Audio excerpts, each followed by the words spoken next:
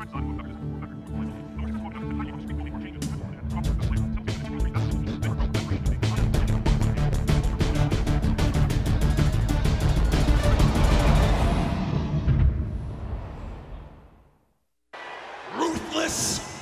aggression.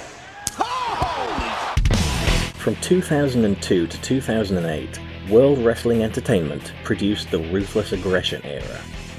Ruthless aggression. As a power vacuum formed in the wake of wrestling's biggest boom period, WWE producers and superstars alike worked to reinvigorate their company and recapture success and acclaim. In the process, a string of future Hall of Fame level talent rose to the top and enjoyed crossover appeal in the public consciousness. Ruthless aggression. We're going to take a trip back in time and travel through this amazing period in WWE history. The matches, the storylines, the home media and more. Every triumph and every heartbreak. Whether you were watching as it all unfolded, or you're here to learn about this era for the first time, this series will have something for you. This is Ruthless Aggression Relived. Ruthless aggression. Hello and welcome back, sports fans. It's another episode of Ruthless Aggression Relived. I'm LT Fletcher, and I'll be calling the action each and every step of the way as I hold your hand through this journey of the World Wrestling Wait a second! It's not the World Wrestling Federation at all! For tonight, we have a name change, and joining me as we chronicle the first ever episode of World Wrestling Entertainment Raw is one of the hosts of the By Godcast. It's Mr. Lewis Clark. Lewis, how you doing, buddy?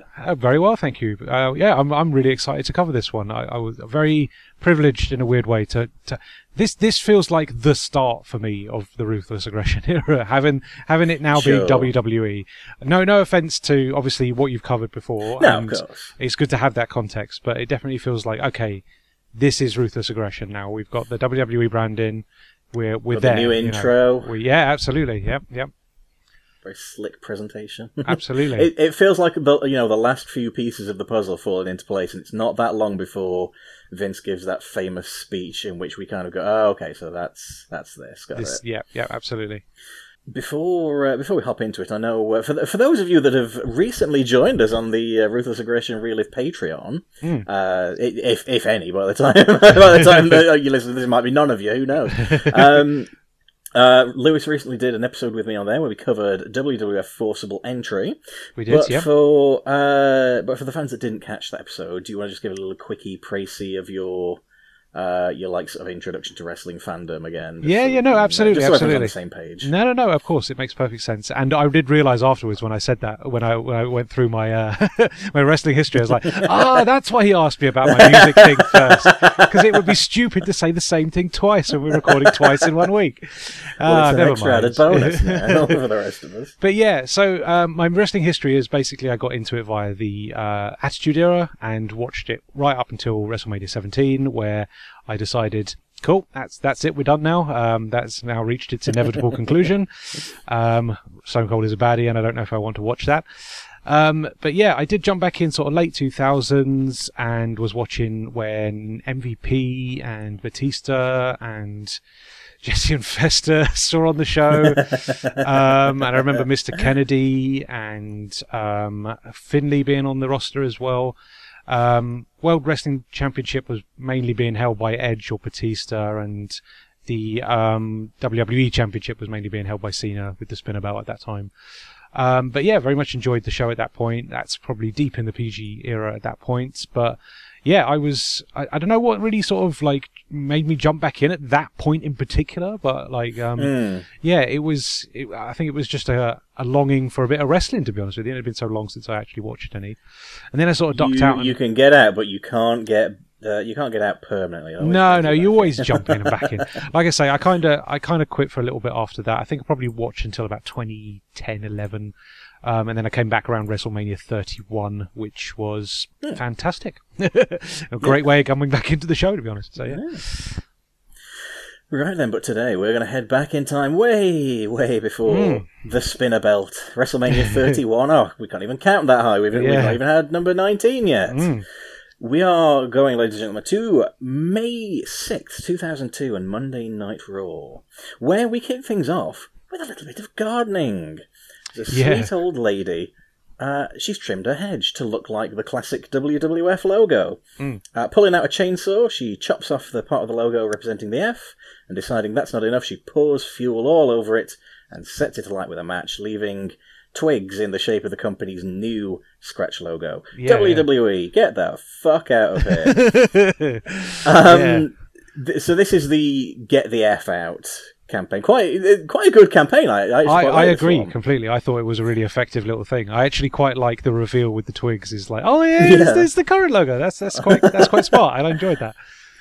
I liked the explanation that Bruce Pritchard eventually gave for this on his podcast. He was saying that like they did it to be kind of playful because it was like if you go, it depends on how you say it. If you say "get the F out," it upsets people. But if you say it with a kind of a friendly sort of voice, like "get the F out," then it makes the adverts funnier. Absolutely. No, and I think there are a couple of these, and they are quite amusing. No, I agree completely. And again, like I think it suited the company sort of like era, and like at that time it was still very much not PG, but we're still kind of edgy. And I mean, well, there's some women's stuff on this roster that definitely gets a little reminds me a lot more of the late 90s than it does probably what we're more familiar with now. But I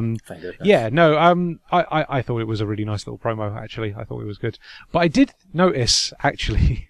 I don't know if they were ready to have to do the rebrand. It didn't feel like they were quite ready to lose this one. I don't think they were going to. I don't think Vince thought he was going to lose this. Lawsuit. Essentially, he well thought he was winning that lawsuit. Yeah, because the main thing that really came across to me was every time we cut back to Jim Ross and the King on commentary. He's still got the old WWF shirt on, and I'm just like. Okay, this was obviously a hastily done thing. So it would have just been like all JR had to do was wear a shirt. Yeah. But no, he sat there with the old logo. Obviously, because they haven't had anything embroidered yet. So yeah, they haven't had a chance to change it up yet. Which whatever. Do you know what? It always confused me, and I get it from a graphic design standpoint. I do. Yeah. But it always confused me they didn't just add a line on the bottom of the logo to turn the F into Agreed completely. Because now the logo just looks like the company's name is WW. Yeah. No. I always thought that. I've always thought that. Like, don't get me wrong, I got used to the scratch logo. I'm quite comfortable with it. Like, if I see it now, that for me that's the WWE logo. The pristine, clean version they have now hasn't ever truly sat right with me. Yeah. But at the same time, I never understood why it just says WW. No, absolutely. It's such a simple fix, isn't it, to just add that extra line and have it as the E still. But they must have done some mock-ups. Like they must have tried it, and maybe it just looked like dog shit. Who knows? But at the same time, I'm wondering if it was just a case of they weren't expecting to lose, and they just kind of had to hastily do it, which makes more sense to me in my mind, because especially after watching this, it's just a case of like, well, they haven't changed any of the existing branding on the shirts and stuff that they're wearing, and again, I was quite surprised that this version on the network still heavily, it uses the WWF. None of it's censored. Like all the DVD releases at the time would always blur all the WWF logos out to hell. That was one of the things that allowed them to do the network. The fact that like they were able to kind of renegotiate a new deal with. I assumed there was like a different arrangement for streaming than there is for home video. Because and stuff. If they had to blur everything in the Attitude Era, Ruthless Aggression era, it wouldn't have been financially worth the time. Absolutely, yeah. But no, absolutely. But yeah, good little start. I enjoyed the little promo. Yeah, good fun. Yeah. So, joined at ringside by Jerry the King Lawler, Jim Ross opens the show from the Hartford Civic Center in Hartford, Connecticut, with the new name for the company, World Wrestling Entertainment, which didn't sit right with a few fans at the time, because I think they kind of knew which direction the company was going to head in with a name like that. But I'm going to be honest with you now. I think like there are still some people, and you see this on like Facebook groups and the comments section on YouTube and Twitter, which are hellish places that nobody should visit, of course. But you'll get people that are like, oh, they should go back to being WWF, bring back World Wrestling Federation. And you're like, they've been WWE almost as long as they were WWF now. Yeah. There's no point changing it. And like the thing is, of course, the immediate second after they have been that company as long as they were the old name, then they will have been it longer. So like give it a year and a half. They're going to have been WWE longer than they've been, I think, pretty much any name they've ever had. Yeah, no, I think WWE actually suits them a lot better, to be honest with you. Yeah. I think WWF sounds a little bit too like the old days. It's very sort of what's the Federation's an odd word, really, isn't it? It reminds me of like the territories days, essentially. That's what it really brings back to mind to me. Yeah.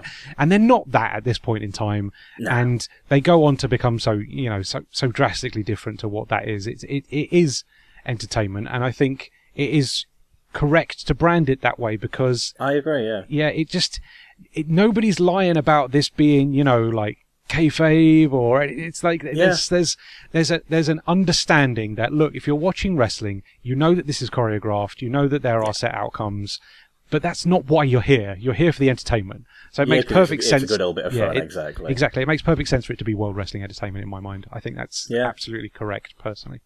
I would agree. So we learn, not too long after the show kicks off, the main event is going to be Scott Hall, X-Pac and Big Show versus Ric Flair, Bradshaw and Stone Cold Steve Austin in a trios tag match. And up first to open the show and put a smile on the faces of the fans, here's Trish Stratus, who will be taking on Jazz, accompanied by Steven Richards, in a no disqualification women's championship match. That's a lot. That's a hot opener. Yeah. Oh, yeah. There's a lot going on there. There's a lot of stipulations in play there, a lot of people moving about. Yeah. And it doesn't stop there.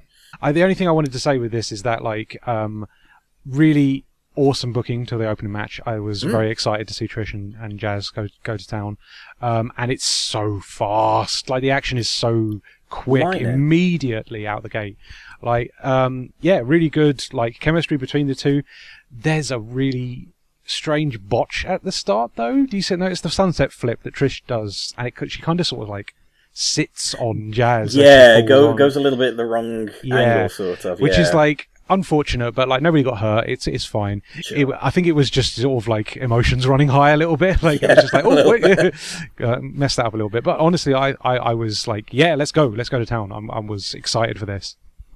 It's, it starts off, pretty standard kind of match. Trish is in control of things. Stevie distracts her.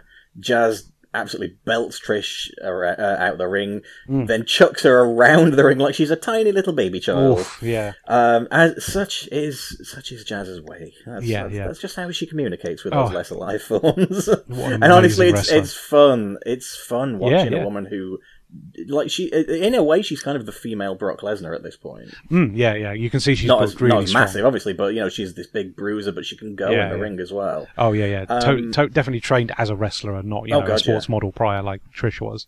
There's a bit where she gives Trish a chicken wing face buster, and I genuinely thought she'd smash Trish's face out. Yeah. Oh, there's a few moments throughout this card where people hit their face on the mat, and I'm just like, well, there's a broken nose. Yeah. Yeah, but no, she took it well. Amazing spot. Trish nails the chick kick Stratusfaction combo and almost gets the belt, but boo hiss. Stevie pulls the ref out of the ring, slides in, and gives Trish a Stevie kick. Holy mother of fuck! Yeah, fucking hell. Do you know what?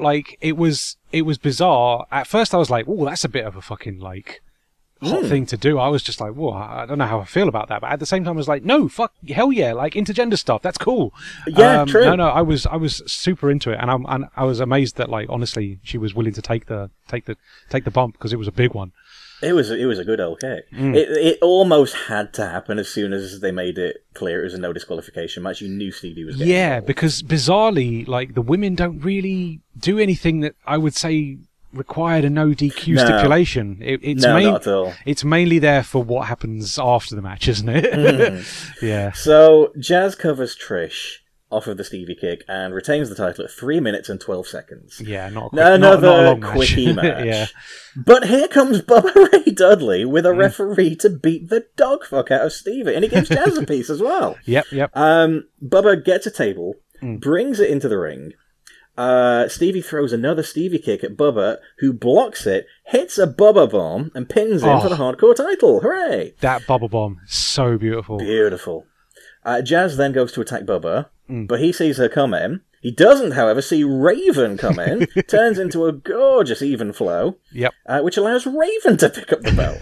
But then here comes Justin Incredible, who super kicks Raven, and he wins the belt. And then Crash arrives and jumps off the top rope with a missile dropkick to Credible, and that beats him for the belt. And then Bubba twats Crash in the head. And then the best bit is, the punchline is Trish crawls on top of Crash and she wins the hardcore title. And then, like, it kind of goes a little bit sideways then, because Bubba is like Bubba's Bubba, you know. He has a long established history of powerbombing women, including Trish. Yeah, absolutely. So he's ready to hurt Trish. You know, he grabs her by the hair because he's a fucking lunatic. Jazz hits the ring with a fire extinguisher. Trish ducks, so Bubba gets sprayed in the eyes. He's blinded then and power bombs the absolute fuck out of Trish through the table. She takes it like a fucking champion. Bubba stumbles around blindly. Stevie slides in, covers Trish, takes back the hardcore championship, and off he flees with Jazz. Bubba cleans his eyes out with some water the ref gives him. And then, because the writers remembered, oh shit, he's meant to be a babyface, he has this moment where he actually feels remorse for putting Trish through the table. So he picks her up and carries her to the back. Carries away, doesn't he? Yeah. I thought this was extremely silly, but an awful lot of fun. God, wasn't it just? Like, I mean, this was what the fans needed to pick them up and, like, put them in the right frame of mind. Like JR keeps saying the same phrase throughout the night, new name, same attitude. And I think this was probably the best way of showing the fans, look, we've changed the name, it's still us. Yeah, absolutely. No, I agree completely. I think that's a really good way of doing it. But the thing for me with this is just, it reminds me of how much I love the 24/7 stipulation, because it's just, you can get moments like this where it's just like, it's overbooked as fuck, but it's really fun. It's just a lot of fun. I was laughing the whole time. It's just, what a great time it was. The only thing that was a little bit sad was Bubba calling for the tables by himself. Bubba get the table. I was just like, Graham. Doesn't quite work, does it? No. I thought this was a really hot opening to the show. Actually, I was having a good time. I'm really into this. As much as the actual women's match itself was a bit short, it serviced what they wanted to do afterwards. Yes. It's a house show, so it's never going to be. You're never going to have big championship changes on a house show. It was obvious that Jazz was kind of going to walk away, and the feud was going to continue. Absolutely. But they still told an interesting story, and I'm glad it continues, because I will happily watch Trish versus Jazz again. You know. Absolutely. So yeah. And, I mean, as we said on the show prior to this point, Trish she's not quite fully cooked yet. She's not quite ready to come out of the oven of being a wrestler, but you can see her piecing together that iconic Trish Stratus style. Oh, absolutely. Really and she takes all the sickest bumps in this. Oh, God, doesn't she just? Yeah, she gets beaten to absolute hell and back by two, established, hard nut ECW wrestlers. Yeah, God almighty, yeah, no, absolutely. I saw an interview clip from Stacy Keibler the other day, where she's on about, there's something that happened on, I believe, our first episode, where Bubba and Devon put her through a table, and she was saying she still she thinks she has neck problems stemming from that now, so Bubba doesn't go soft on you just because you're a woman, which whatever, I guess. But I blame Mae Young, who infamously told Bubba, give it me, do it fucking full on, mate. Mae Young is an anomaly, though. She's the hardest bastard who ever lived. Yeah, so true that. Love that woman. God bless her. Rest in peace, man. Backstage, X-Pac, Hall, and Big Show are here, and X-Pac still looks a right bell-end in Kane's mask. Yeah, so I needed a bit of context for this. I don't know why X-Pac has Kane's mask. Basically, the NWO jumped Kane after a match, and X-Pac stole the match. Kane was hospitalized. I think he might have had an actual shoulder injury at this time. Okay. So this was kind of just a way to write him off and give him a chance to come back later on fully recovered.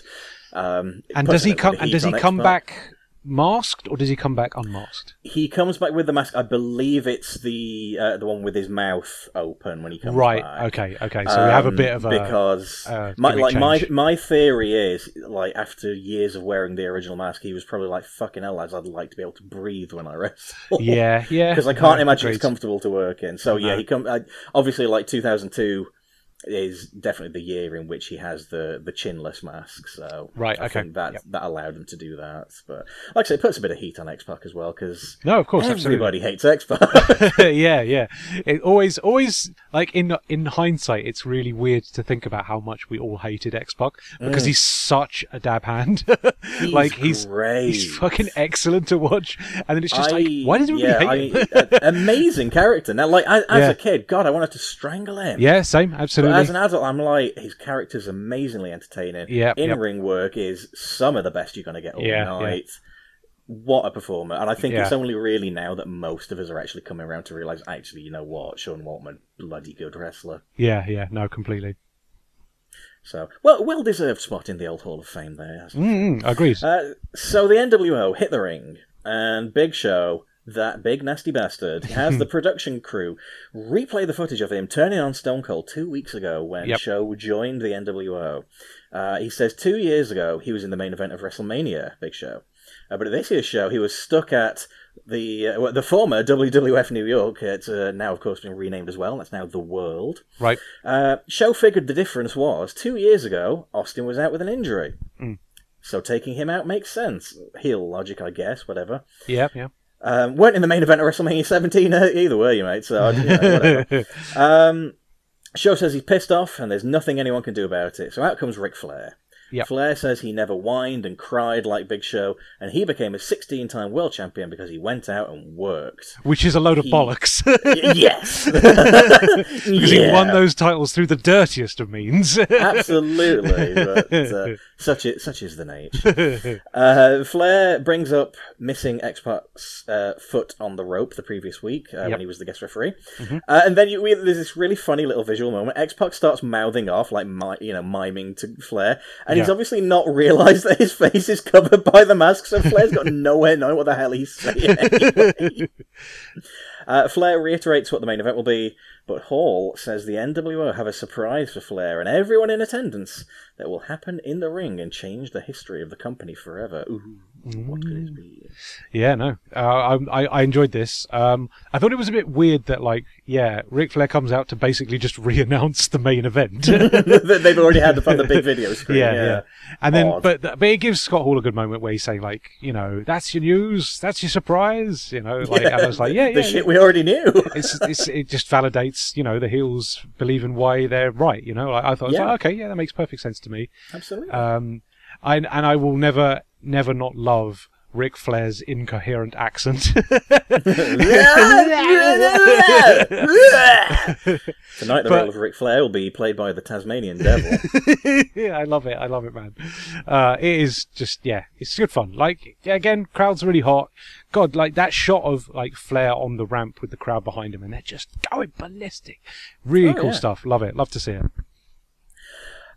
So then, next up, we have a European Championship match as William Regal challenges Spike Dudley.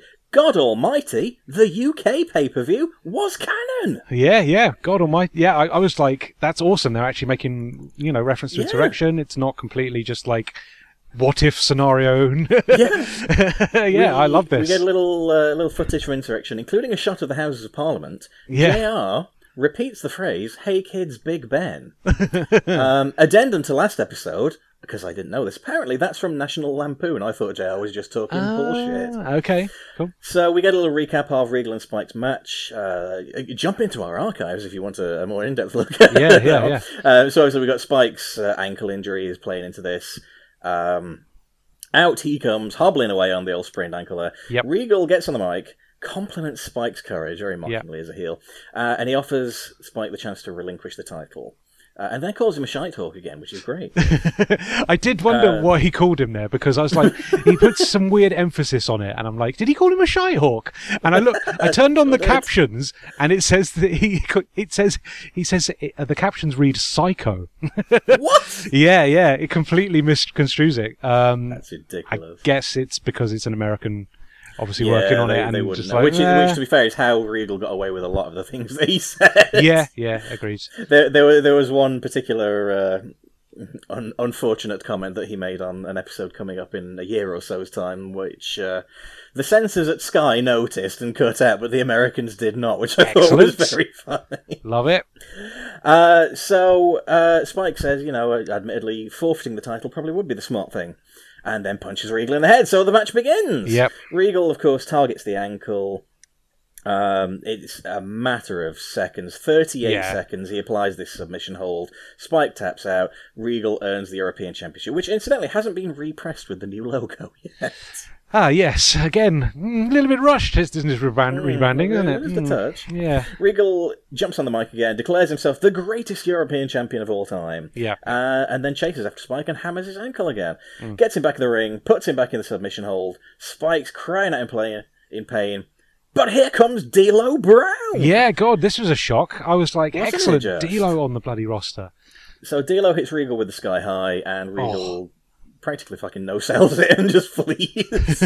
Just completely kills D'Lo's finisher, but alright. Yeah, it's a shame because that's a beautiful Sky High, expertly performed. So yeah, D'Lo's back, everybody. Yeah, I was really happy to see D'Lo. I love D'Lo. I think he is one of those wrestlers who is just so good, so talented, so brilliant on the mic. He's just got it all, and was just handed an absolutely just horrendous shit sandwich throughout his career, unfortunately. Yeah, I think it's been reasonably well documented. Certainly, I know they've covered it on the Attitude Era podcast. Yeah. Do please go check them out. D'Lo was a friend of Vince Russo, the former head writer of WWF as it was, and when Russo was on the outs, his friends were generally pushed to one side, and D'Lo was one of the ones that ate shit the worst on that one, unfortunately. Yeah, it's a real shame. It's a real shame. I do wonder if it's a little bit a case of, like, D'Lo covers very similar ground to The Rock, and I do wonder if that was the only way they could book him. So it's like, well, we've already got The Rock, why would we book someone as strong? Exactly, sure. Which is a shame, because it's two different people. They're offering two completely different things. I would be inclined to agree, yes. Yeah, but I imagine that was probably their justification for it, but it's not right. No. Yeah. Backstage then, Ric Flair tells Arn Anderson he's going to find out what the NWO surprise is. Yeah. And he's going to head to their dressing room, and Arn says, okay. So initially I was like, okay, well, Arn Anderson's going to be doing something horrible later on. Yeah. But no. As it turns out, he is simply here. For this, he was paid $30,000. He's just hanging around. Okay, fair enough. That's fine. Just being a WCW man. Yeah. We then get pre-recorded footage from earlier in the day where Booker T arrived at the nearby 7-Eleven, hoping to hide from Goldust. Yep. He was also surreptitiously advertising the Slurpee cups that the company were promoting. Yeah, no, I enjoyed all that, like looking for his one in particular. Because of course there wasn't a cup with Booker T on, which was great. And then squaring off with the RVD standee. It's just very silly. I enjoyed this a lot. So he gets a Slurpee, heads to pay for it, and there he finds Goldust waiting for him in what the Bizarre One calls an elaborate disguise. A basketball jersey and a cap over his wrestling gear. I enjoyed Goldust in his civvies. I like the idea that he just wears that day to day, just with the face paint and everything, just wanders around dressed as Goldust. Yeah. Goldust has a hot dog as well. Load of mustard slathered on that bad boy. He apologises for the events of the previous week, in which he accidentally cost Booker his match. Yep. He tries to win Booker back over to being a team, but Booker isn't having any of it. Goldust asks if he can have some of Booker's Slurpee, and in return, he'll let Booker have a bite of his wiener. Boo! No. It was 2002. Yeah. So incensed, Booker simply leaves without paying for his drink. The thieving guest. yeah. I'm glad you picked up on that as well. I was just like, oh yeah, he didn't even bloody go to the till. Triple H was right about that trouble causing, you know. Yeah, it is a bit of fun. Like, don't get me wrong, like it was a bit of fun, but it does get a little bit ruined by heavily suggestive, and it wasn't homophobic in as much as they didn't say it as much. Sure. But like, you know, you could clearly tell it was like, okay, we're still doing the is Goldust gay thing, and it's just a bit like, come on, lads. Yeah, seriously. It's on. been a good old while. I think a long old while at this point. Yeah. God. So yeah, no. But other than that, I was enjoying Booker T. He's the real star of this segment. To be honest, he's great. I have a lot of fond memories of this duo. We're going to get a lot more of them. I'm very happy. Wicked to relive. They're so much fun. I mean, like one of the great odd couple tag teams. No, completely. But again, it just goes to show, you know, you put two top talent together, and if they've got enough creativity, and then they'll make something work, and they're absolutely making this work. So yeah, gotcha. We get a recap of the Insurrection tag match featuring the Hardys versus Brock and that silly bastard Sean Stasiak. Brock is then seen backstage doing pull-ups and generally being really scary. Yeah. We then cut to Ric Flair arriving in the NWO locker room. He throws their shit around like a bit of a knob, to be honest. yeah. no need for that, really. That's just disrespectful, to be honest. He finds an APA hat in the dressing room and leaves. Undertaker, elsewhere in the arena, arrives on his motorbike. He tells a nearby security guard to watch his bike, saying he won't be gone long. And in the background, the NWO are seen talking. Ooh. Yes. So yeah, a little trio of backstage segments here. Not much. I mean, this is kind of set up for later in the night. Yeah, absolutely. And again, I assumed it was all foreshadowing. I think you're all supposed to think, oh, okay, Bradshaw's going to turn on them when they find the APA hat. You're assuming that NWO are going to have some dealings backstage doing some, I don't know, nefarious deed. Because they're hanging around in the back of the Undertaker entrance thing. But yeah, it's not quite coming together at the moment. They're just obviously laying the groundwork, and it's like, okay, we'll keep you guessing. I actually thought this was quite a good setup, actually, because none of it played out the way I thought it was, which is, again, I thought it was pretty smart, actually. They're laying these breadcrumb trails down, but they don't lead the way you think they're going to, which I thought was really quite smart. Up next, then, we have singles action as Sean Stasiak takes on Brock Lesnar. Brock has a new theme. And guess what, lads? It's still shit. Yeah, oh God, is it bad. That was the first note of my thing. Lesnar's theme is so bad at this point. We now have construction noises to start things off, because what could be less annoying than that? Yeah. King and JR remind us that sign-ups are now open for Tough Enough 3. Yeah. And King... God, this was a mess, this conversation. King says, we could become the next WWF superstar if we head to toughenoughh3.com. Come on, JR King. gently corrects him and tells him we could become the next WWE superstar if we head to toughenoughh3.com. Yeah. The address on screen actually just says toughenoughh.com. There is no 3, but never mind. So both of them fucked that one. Well, yeah, I mean, it makes sense if you're going to do it every year, right? You know, you've got to keep that domain running. Absolutely, so it makes perfect sense to me.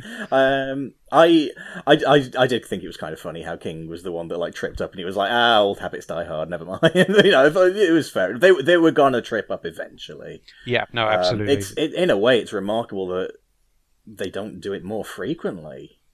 Yeah, no, it's a fair point, actually. They're pretty, again, like, they're professionals, right? They've been on this show for God knows how long now. They bounce off each other so well. You know, they obviously listen to their cues very well. I think, honestly, if you hadn't pointed it out, I would have just thought that it was a bit of a back and forth so that they could reiterate, it is WWE now, not Sure. WWF. It absolutely came off that way. Like, there's no sort of like King doesn't panic and scrabble like, oh shit, no, I didn't mean to say that. Like, it's played off as kind of funny. Like, it probably was a genuine mistake. Yeah. But no, honestly, I think they cover for it very well. And again, they hit the message home. It makes perfect sense to me. So good work as far as I'm concerned. So this match starts with Stasiak attempting to jump Brock with predictable results, earning him the usual friendly Brock Lesnar treatment. Yep. Brock tosses Shawn about like he's nothing. I know, and he's such a big dude as well. Oh, God, yeah. The crowd chant Goldberg, and to that I say absolutely fuck off. Yeah. The crowd are working heel tonight, big time. Because, like, in the opening match as well, they were all doing the "We Want Puppies" chant and stuff, and it's just like, oh, fuck off, let them wrestle, for Christ's sake. It's not the time for that. There's a fucking time for that on this card, Jesus. Again, it was just like, oh, leave it out. There's no need for that. Shawn Stasiak is such a weird-looking dude, though. He's a very strange fella. To be fair, the lunatic gimmick does suit a guy that looks as strange as that. So, well, absolutely. The haircut in particular is like... it adds to the effect. The cherry on top, really, isn't it? Yeah. It's the definitely. Wild eyes, Oh, no, completely. Yeah, just instantly I was like, I don't think I've actually seen Shawn Stasiak. So this was quite a... Ooh, okay, this is an interesting-looking individual. He looks like he's come from a different time, but... to be fair, after this match, I'm still not certain that we have seen it, because he doesn't get a great deal of offense. Yeah, it's your typical Brock Lesnar squash, isn't it? Yeah. It's the Brock Lesnar highlight reel. Spinebuster, backbreaker, power slam, the as-yet unnamed spinning finishing move. Yeah, which is clearly an F5. Yeah. Of course. And then Brock simply stands on Shawn's chest gently, picks up the 3 and the win at 2:08. To be honest, for the most part, aside from that Goldberg chant, I kind of thought the crowd were a bit dead for this one. I think because they knew Stasiak wasn't winning, and also they don't like him enough to get behind him. Yeah. No. This was a means to an end. It's like, okay, we need to put Brock over as the monster heel. Or just a monster, and someone has to be squashed in order for that to happen. Basically, it's kind of one of those things where when you're introducing a character like Brock, you do need sort of these matches to establish him. But if you're not careful with who you're pairing with, the fans can get a bit bored of it. Although, admittedly, for me, I like seeing Brock Lesnar toss people around like a tiny little baby child. So. Look, the good thing about it being a squash match is it was over quickly. So yeah, absolutely. If you were getting bored in this, then God, your attention span is very, very, very wrong. I will say though, for the purpose of the listeners, it doesn't take them long for them to start giving Brock a little bit more. It's only going to be. We are, from this point, we're only 2 pay-per-views away before he is like a main dude, basically. So right. Cool. No, I'm into that. All good. There's one other thing I wanted to mention of this. I really like Heyman on the side going, "Do not pin him, hurt him." Make an example out of him. Really good. I enjoyed that a lot. Yeah, Heyman's great. Dude. Oh, anything that Paul Heyman's involved with is just fantastic. To this day, the man has so much passion and energy in him. It's excellent. I love it. Incredible. Backstage, Undertaker walks menacingly. He returns to the spot that he arrived at and finds his bike is gone. The guard tells him that Hogan took the bike. Hulk Hogan, that thieving bastard.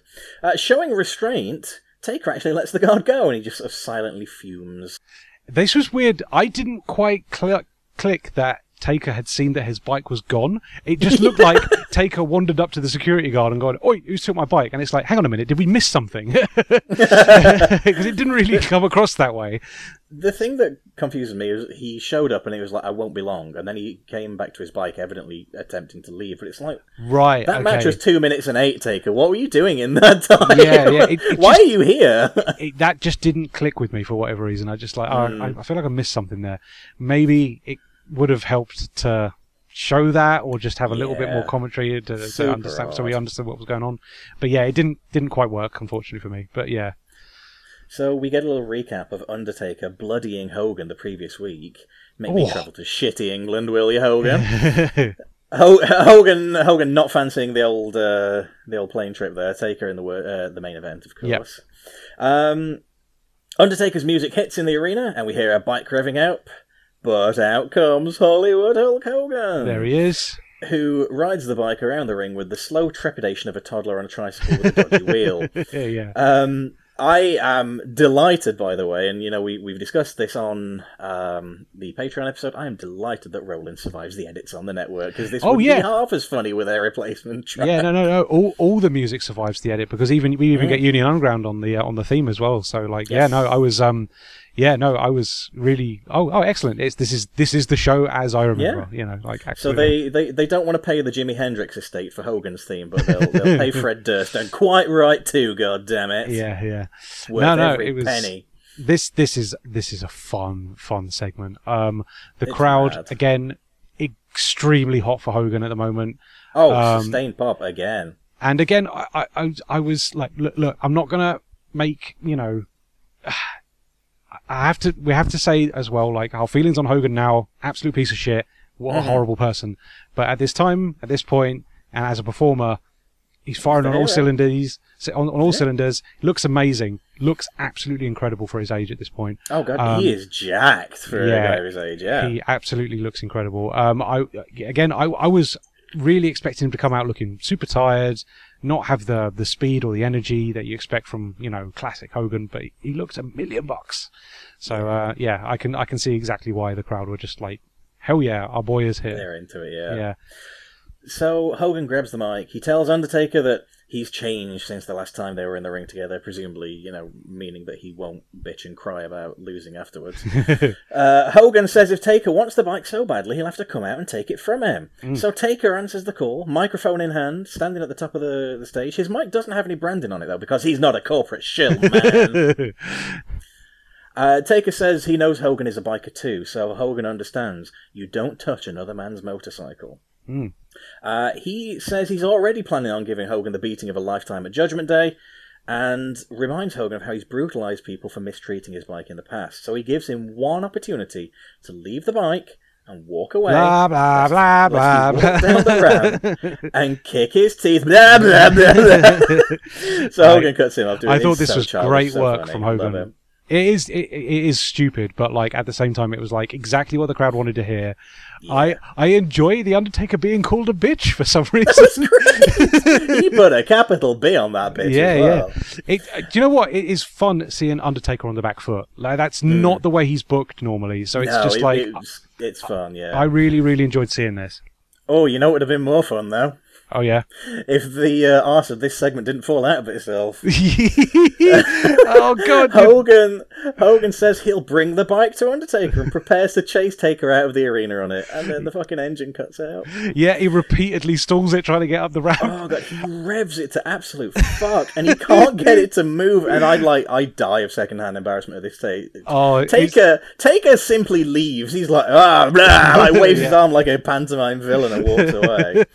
Hogan gets off the bike and follows on foot. Oh god, it's so awkward. It is, and then we cut to JR and King, like, and then you can hear him start the bike up again, and they cut back to him to show him going up the ramp, still struggling to get it all the way up. It's so awkward. Why wouldn't you edit this? It's so awkward. It's really funny though, for the wrong reasons. It is. The cracker of it is though, Hogan, like, we cut backstage, and Hogan's sort of like gently pootling along on the hog, sedately driving it through catering. Undertaker nowhere to be seen. Yeah. The implication thus, Undertaker, not exactly known for his high walking speed, managed to evade Hulk Hogan on a motorbike by briskly jogging away. Yeah. Hogan at one point turns the bike round and almost drives it into a wall. Oh god, yeah, he gets dangerously close to a lot of the backstage materials. Yeah, god. And then, the climax, the crescendo. He decides to go to Taker a little bit further. He parks up the bike in front of a nearby 18-wheeler truck used by the road crew. Hogan hops into the cab of the truck, and I'm not certain that he has a license to do that, but never mind. He revs the absolute shit out of the engine. We cut to the ad break. We come back from the ad break, and he's still revving it. And then he just, like, he's been, he's trying to goad Taker into showing himself, but Taker's not biting.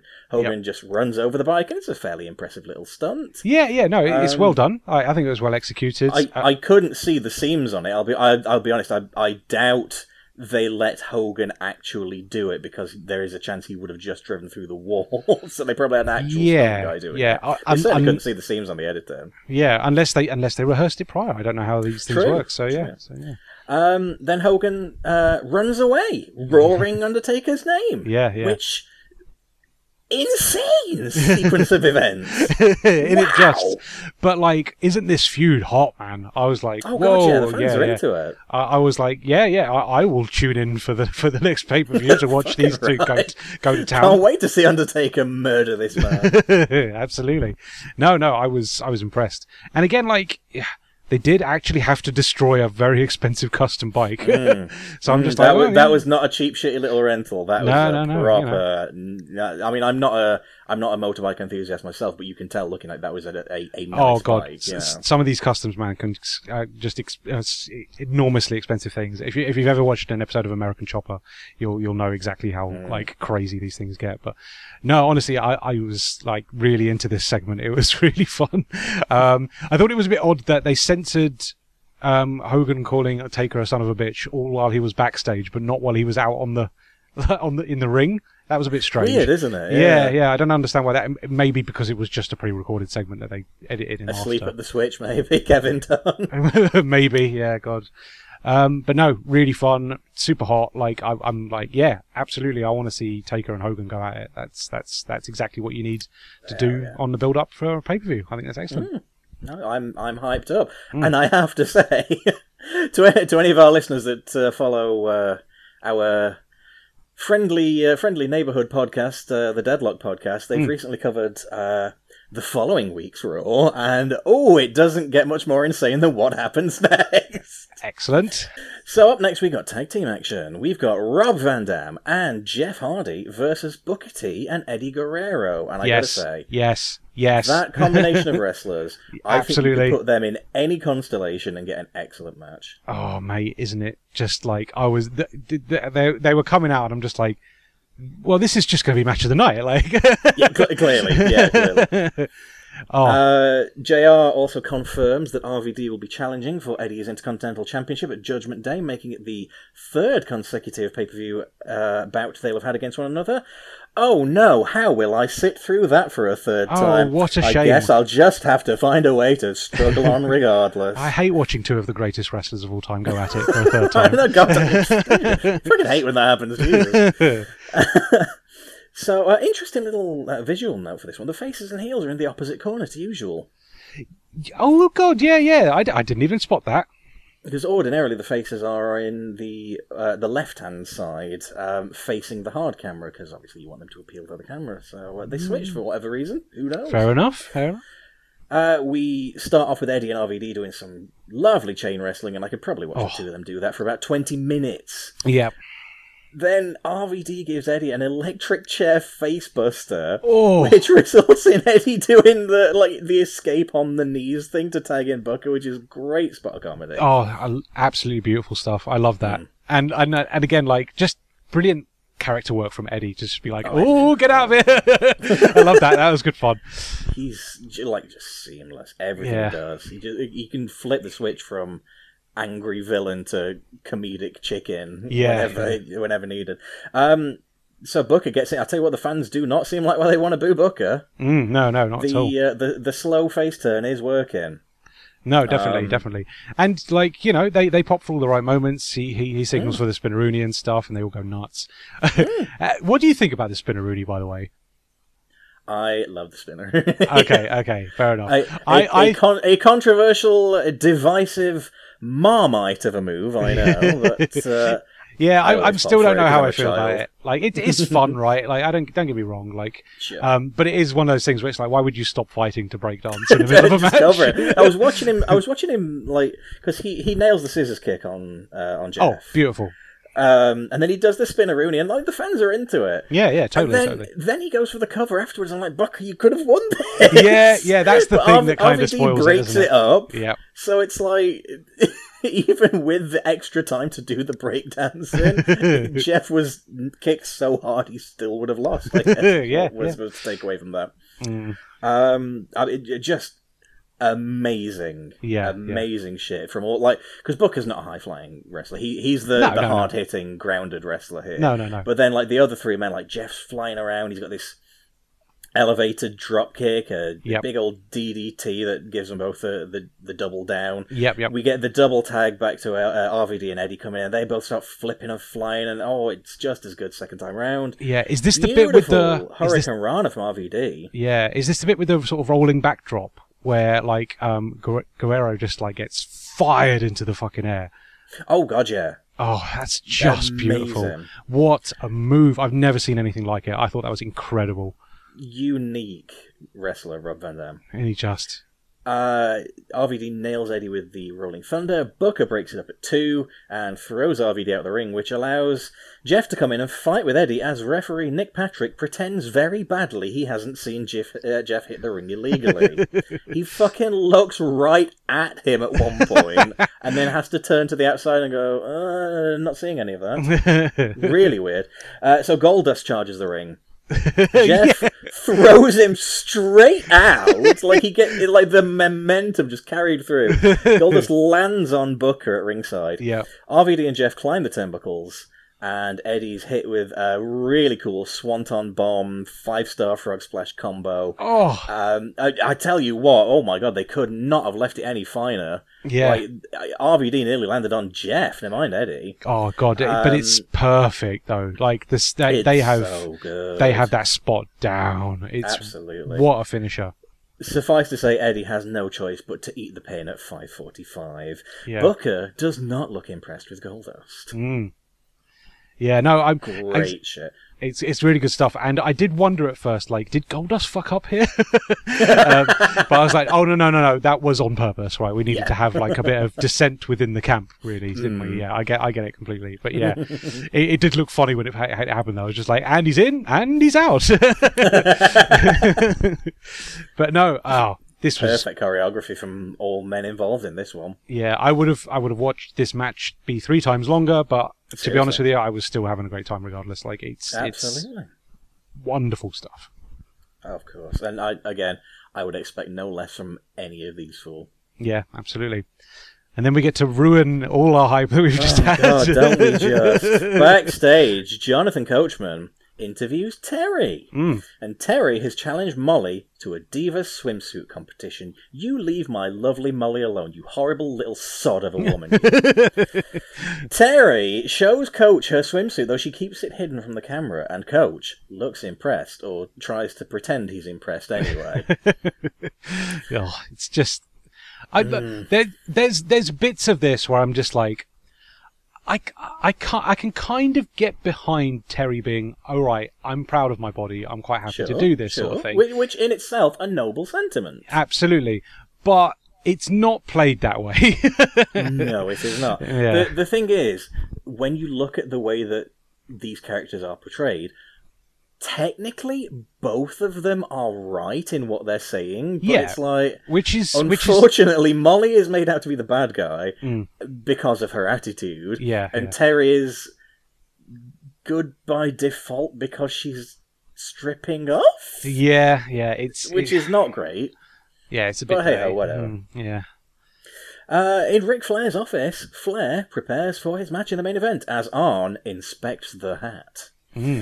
Flair points out to Arn that nobody actually saw Bradshaw get attacked 2 weeks ago. They only have Bradshaw's words to take for it that it even happened. Yep. Flair says he's heading to Bradshaw's dressing room to find out what's going on. Really easy night's work for Arn Anderson, this one. Yeah. Stand there, nod, cross your arms a little bit. Yeah. He might say like 2 words in these last 2 promos. So Tell you what, though, Arn Anderson has not aged, I think, ever. I think that man came out of the womb 40 years old. Oh God, it's one of those things where I'm just like, I can instantly recognise a man, even though I haven't seen him for fucking years. Like, there's Arn Anderson looking like a weirdo. Hey, but you know what, though? If only we could all age as graciously as Arn Anderson. True. I mean, I look like shit now. I'm only 34, so there we go. Oh, Luke. Back in the ring, then. It's time for the swimsuit competition, which Jerry Lawler is, of course, going to preside over. Yes, now, of course. I'm not being funny when I say this, but I knew what the joke was going to be before either woman made their entrance. Oh, it's but let's so limp obvious. on regardless. Yeah. So, out comes She-Devil Terry first, wearing a black robe, entering to a reasonable welcome. Yep. And we had right. I'm gonna have to pull this up. A fan sign that the camera focuses on reads, "You show me yours, I'll show you mine." Which, straight off the bat, not very clever, not very original. It did tickle me though because it seemed to be written in crayon. And upon going back to pause and inspect, I realised it was being held up by a couple. What a romantic gesture! Oh, there you go. There we go. That's how you show. That's how Bit you of show. bit your of partner polyamory that you on the old on the love. King tells Terry that he's praying that she's wearing a thong. Oh. Speaking of praying, here comes God's own Molly Holly in a white robe to a smattering of boos from the fans who couldn't really give a shit about this asinine segment because the punchline is so telegraphed. Well, yeah. Well, the fact that she comes out with flippers. She didn't Barefoot. She didn't even need to do flippers. that because it was so obvious what was going to happen. Exactly. But, never mind. So Molly insists on going first. Yep. And then, like, I can't help but admit I found this really funny because of how she does it. Right. She puts on an old-fashioned bathing cap, which is a great little visual. Off comes the robe, and yep, sure enough, she's wearing a 1920s swimsuit. God love that woman. I fucking adore Molly Holly. And I'm going to be honest here. I don't, not to objectify any of the women on the show. She looks bloody lovely in it, I think. Oh, absolutely. Yeah. No, completely. I agree completely. Yeah, no, she's a gorgeous woman, you can tell. I love Molly Holly so much, man. I'm going to fawn over her relentlessly for the next several years' worth of episodes. So, of course, Terry takes her turn. She disrobes, and sure enough, there's a thong. Yep. She might as well be wearing fucking nothing. Pretty much. It's not covering a lot. Yeah. Molly tells Terry that she's disgusting and she asks if she has no dignity. No, she does not. Molly says that she came dressed in a swimsuit for the swimsuit competition, whereas Terry is dressed like, excuse her language, a stripper. God love that woman. Again, like, it's not like, when you see Molly's justification for it, it's like, actually, do you know what? Like, this makes sense. It's not actually, like, booked as terribly as I was expecting it to be. It's more a case of the people involved and the crowd are just here for something else. And it's like, they're the heels. Yeah. So King puts it to the crowd to determine who wins the contest, and naturally, babyface Terry comes out on top. Yep. Molly says the fans don't deserve to see her virgin body in such a state of undress. Terry, in response, flaunts her knockers a bit. Yeah. Somehow Molly is the villain. Molly twats Terry with the flippers. Terry suddenly develops an uncharacteristic weakness to plastic and keels over. Which, alright, fair folks, I suppose Molly is the baddie then. I still love her and I'm not gonna boo her and you can't make me. I've got to say, flippers is quite a unique weapon in amongst the history of WWE weapons. I'm going to be honest, I feel like she could swing those for the fences and it wouldn't hurt that much. Yeah, true. But I was just thinking, I wonder if you could ever get flippers out of the crowd in one of the games. God, I wish. That would have been a nice little callback. Matt Dickey, if you're listening to this, Wrestling Empire update for you. There we go, mate. There we go. Get to work, pal. Backstage then, Flair heads to Bradshaw's locker room, which is apparently the largest dressing room ever constructed. This enormous black box with a tiny room inside. Well, I suppose he is in the main event, right? Fair. Inside the room he finds, dun-dun-dun, Kane's stolen mask. Ooh. Flair asks the passing Jacqueline where he can find Stone Cold's dressing room, and she points him in the right direction. For this, she was paid $30,000. After the ad break, Flair knocks on Austin's locker room door, where he's greeted by Deborah. Deborah tells Flair that Austin just left to get his knees taped up. For this, she was paid $30,000. And also, they didn't do a great job of that, which we'll come to later. No. I just need you to retain the information. Austin was getting his knees taped up. Just bear that one in mind. Yeah. Flair turns around into Bradshaw, like directly fucking into him. Great bit of framing. Yeah, yeah. Flair confronts Bradshaw about the hat and the mask and demands an explanation. Bradshaw, badass as anything, refuses to give Flair anything, tells him he doesn't owe him jack shit, basically. Yeah. He tells him he's headed to the ring to kick some NWO ass with Stone Cold, and the only thing Flair has to do is decide if he's coming or not. Ooh, tension. Like it. Tension in the ranks, dissension. Like and again, it's adding another little wrinkle to the story, because it's like, well, Bradshaw comes across like he's there to do business. He's not there to turn on anybody. It's just like, look, I'm here for the main event. I want to kick these guys' ass. Like, if you're with me, you're with me. But if you're not, I'm gonna do it. I'm gonna do the job. And I'm just like, okay, all right, maybe Bradshaw didn't do it. So I'm still second guessing the whole thing. So I was still kind of into this. It's quite engaging as a little story.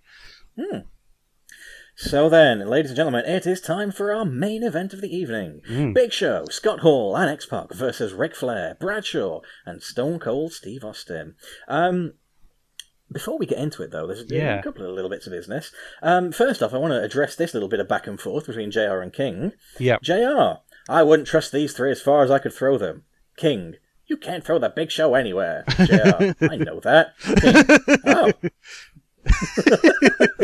It was. I just love. Yeah, it made me laugh. It's very silly, but like, I don't know if they were aiming for something else, but like, just the awkwardness of it was funny. It was oh right, yeah. Okay.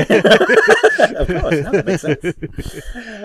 Backstage, the ring crew are a little bit fucked up because there's a bike under their 18-wheeler. Yeah, wouldn't they? You would be, wouldn't you? Undy arrives on the scene, and he is so incensed that he removes his coat. The bike is not takes moving, him ages to do it, though. That bike ain't going nowhere, so he gets very cross indeed and throws a pallet. Nearby, a limo arrives, and out steps Kevin Nash. Surprise. Yep.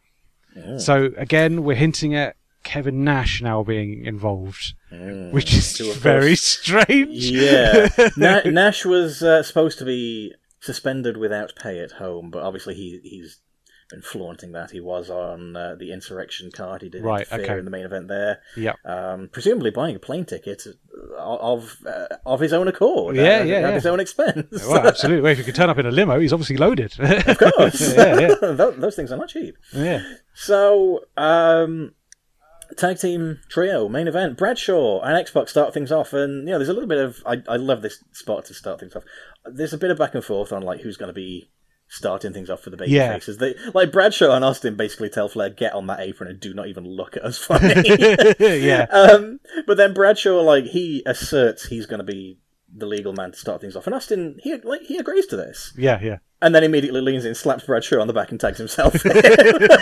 Great work by Stone Cold again. He's so funny. No wonder he's the top guy. Like, honestly, you look at stuff like this, just little wrinkles like that, where it's just like, no, I can play this up and come across like a right shitheel. Let's do it. It makes perfect sense to do it. I mean, it's pretty much what you'd expect from this kind of main event here. I mean, Austin holds his own quite well against both X-Pac and Hall. Yep. Fun little bit where Austin's ramming X-Pac's head into the turnbuckle, and with every hit, the fans are chanting, what? Austin almost gets the stunner on Hall, but Hall shoves him away.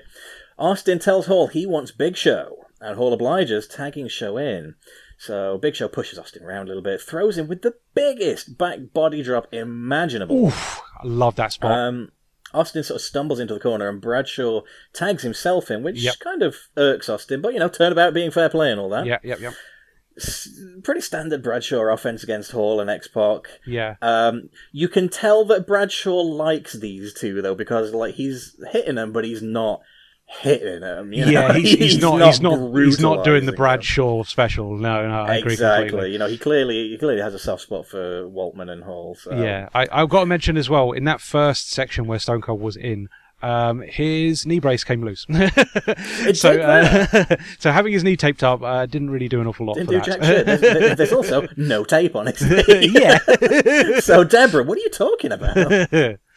Stone Cold was just like, gotta get out of here, gotta get away from this woman's constant nagging.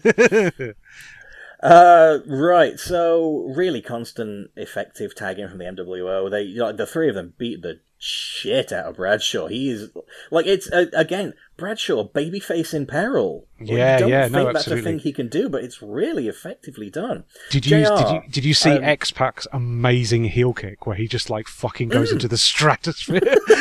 Just like, whoa! Oh, and there's a great call from JR in this where it's like, Bradshaw's being tossed around like a double cheeseburger. I heard that as well. It's like, okay, so after the last episode where you were dead set against the fans chanting "You fat bastard," now you're all right with that, you Jim? Okay, fair enough. And I'm just like, mate, JR, like, what are you doing with your food, man? Seriously. Tossed around like a double cheeseburger. Bradshaw's forehead cut is opened up again, and Big Show headbutts him, which covers his own head in Bradshaw's claret. Yeah. Bradshaw, man, like, it's a house show. You don't need to bleed. No. Calm it down, mate. He's not had a lot of luck with that cut on the last few shows. Yeah. It won't go away. See, nowadays, they just glue it, and that would be fine. Yeah, exactly. But then again, this is also Bradshaw, who doesn't work anything but stiff, so I suppose it makes sense that it keeps getting bust open all the time. Hall gives Bradshaw a leaping fall-away slam, which was a bit interesting. Oh, God. So good. It looks great, but oddly, the crowd seemed to kind of die a little bit around now, I thought. Yeah. But they do wake up because we get the breakout of a "We Want Flair" chant, so they kind of wake up fairly quickly again. Yeah. The match sort of breaks down. Everyone gets into a big fight, and Big Show removes the cover from the commentary table. So of course, someone's going through that. Yep. It doesn't take too long either. Yeah. Bradshaw splatters X-Pac with the clothesline from hell. Yep. And alas for him, at the referee's count of 2, Show pulls him out of the ring and gives him an enormous chokeslam through the table, which takes him out, basically, and makes the match 3-on-2 at this stage. Yeah, no, it's a great spot as well. Like, looks fantastic. Yeah, Bradshaw does not move for the rest of the night. No, he sells that really well. No, I was impressed, actually, because, like, again... A standing chokeslam from the ground to the table. There was every possibility that table would not have broken. But I'm guessing just like that extra bit of height from Big Show and also Bradshaw's weight, just perfect. Absolutely did the number. Gotta be said, Bradshaw's not a small guy, so lifting him up with one hand. I admittedly supported a little bit with the other hand, but lifting him up with one hand, that's a fuck of a job for Big Show. Absolutely. Well done to the guy. Big Show looking really good here, actually. I know he's suffered from weight fluctuations throughout his career, but honestly, he was looking really, really solid here. He did some great stuff. Good build for Big Show here, physically, absolutely, yeah. Although I did keep getting confused because I was looking at Big Show when he was doing his promos and stuff, and his beard was really dark, and I'm just like, does Big Show dye his beard? And then I'm like, wait, hang on, no, this is 20 years ago, Lewis, you fucking idiot. So you have to keep reminding myself, like, no, it's he's just young. It was the before time. Yeah, it's just a real brain fart of a moment by me, but yeah.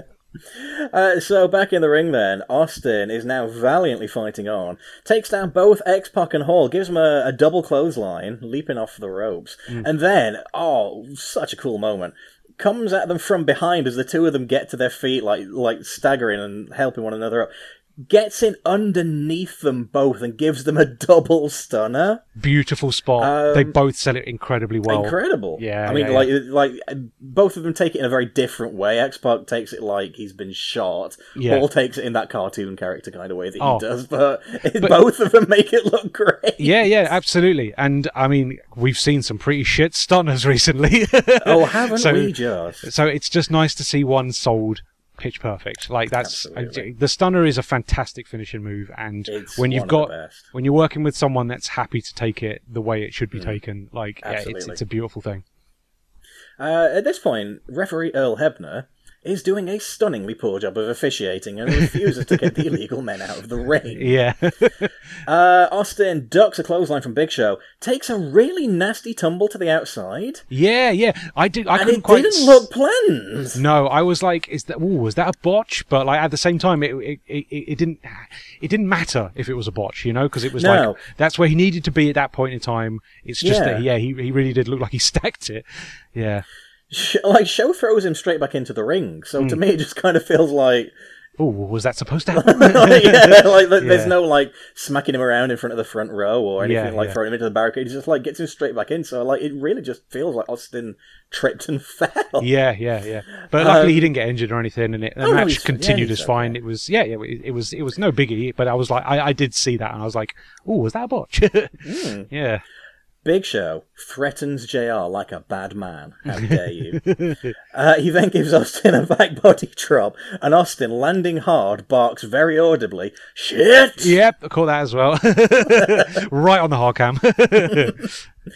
Show gets Austin in the corner, tries to charge at him. Austin pushes him back with his foot, hops onto the second rope, flips Show off, dives at him with a Luthez press. Oh, Great little sequence. Yep. Austin goes for the stunner. Show pushes him off, kicks Austin with a big boot, which knocks him into Hebner, Yes. who's sent flying out of the ring. And to be fair, that's a big old bump for a non-wrestler to take. You know, yeah. No, feels like a set of Hebner took that spirits. really well, actually. Yeah, no, I was impressed because again, like ref bump spots, they are very rarely good.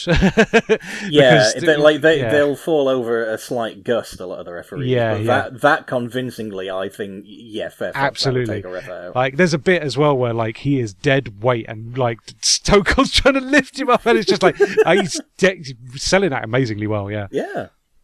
At this point, Flair enters the ring, steel chair in hand, but Big Show simply swats it away. Yep. Show goozles Flair, Yep. but Austin makes the save with a low blow from behind, followed by a Stone Cold Stunner. Excellent. With no referee to make the count, though, Austin's cover is for naught, so Austin leans outside the ring to try and revive Hebner to no avail, Yeah. only to turn back straight into a strike from the chair held by Ric Flair. The match is officially recorded as being thrown out at 15 minutes and 51. Yeah, it's a shame it's a schmoz finish, but like, it's again house show, right? Like I was never expecting like a clean finish. Sure. To that end, Flair gets on the mic, tells Austin that Austin will be facing Flair and Big Show in a handicap match at Judgment Day. He then puts Austin in the figure four leg lock. Hall leans in to give Flair the extra leverage by pulling at Flair's extended arms. Yep. Austin writhes in pain. Show laughs raucously before helping Flair apply the hold. Flair and Big Show stand tall as the broadcast goes off the air. Yeah. Oh god, Big Show's laughing in that last bit. It's proper hammy. I love it. Great. Yeah. So this, the swerve at the end here, right? Kind of creates a couple of plot holes. Right. Why the fuck was Flair looking for Bradshaw the entire time when he knew he was going to fuck it over at the end? Like, there's no need for him to be up in Bradshaw's face when it's like, well, I'm going to turn on you anyway. Stirring shit, I guess. But yeah, Yeah. like, you know, if he's already like put the mask in Bradshaw's locker room, then surely that's stirring shit anyway. Yeah. And then again, not directly related, but indirectly, what was the fucking point of Kevin Nash showing up? None whatsoever. Yeah. It Pure was kind of funny. misdirection. I can only assume after the show went off the air, Nash probably hit the ring and Austin probably gave a stunner to everyone to send the crowd home happy. Yeah, there might have been a dark That's all I match can- or something. all I can imagine, yeah. No, that makes sense. But yeah, no, it's a fun main event. Like as much as like again, a little bit disappointing that it was a schmoz, but like at the same time, I very much enjoyed the action throughout it. There was loads of really cool spots, lots of awesome sequence stuff. Just funny commentary, like it's everything you want from a WWE show at this point in time. Absolutely. I was having a great old time. Yeah. And I gotta say as well, like, this is one of those things where looking back, Yeah. this reveal, this twist, Yeah. actually makes some of the things that have happened prior to now make a lot more sense. Okay. Because obviously, like, Flair was the one who sent Nash home without pay, so why was Nash at Insurrection? Yep. Okay, because obviously they've been colluding. Yep.